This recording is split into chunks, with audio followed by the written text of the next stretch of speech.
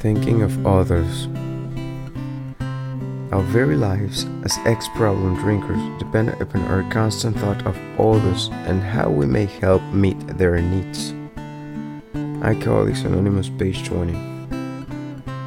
Thinking of others has never come easily to me.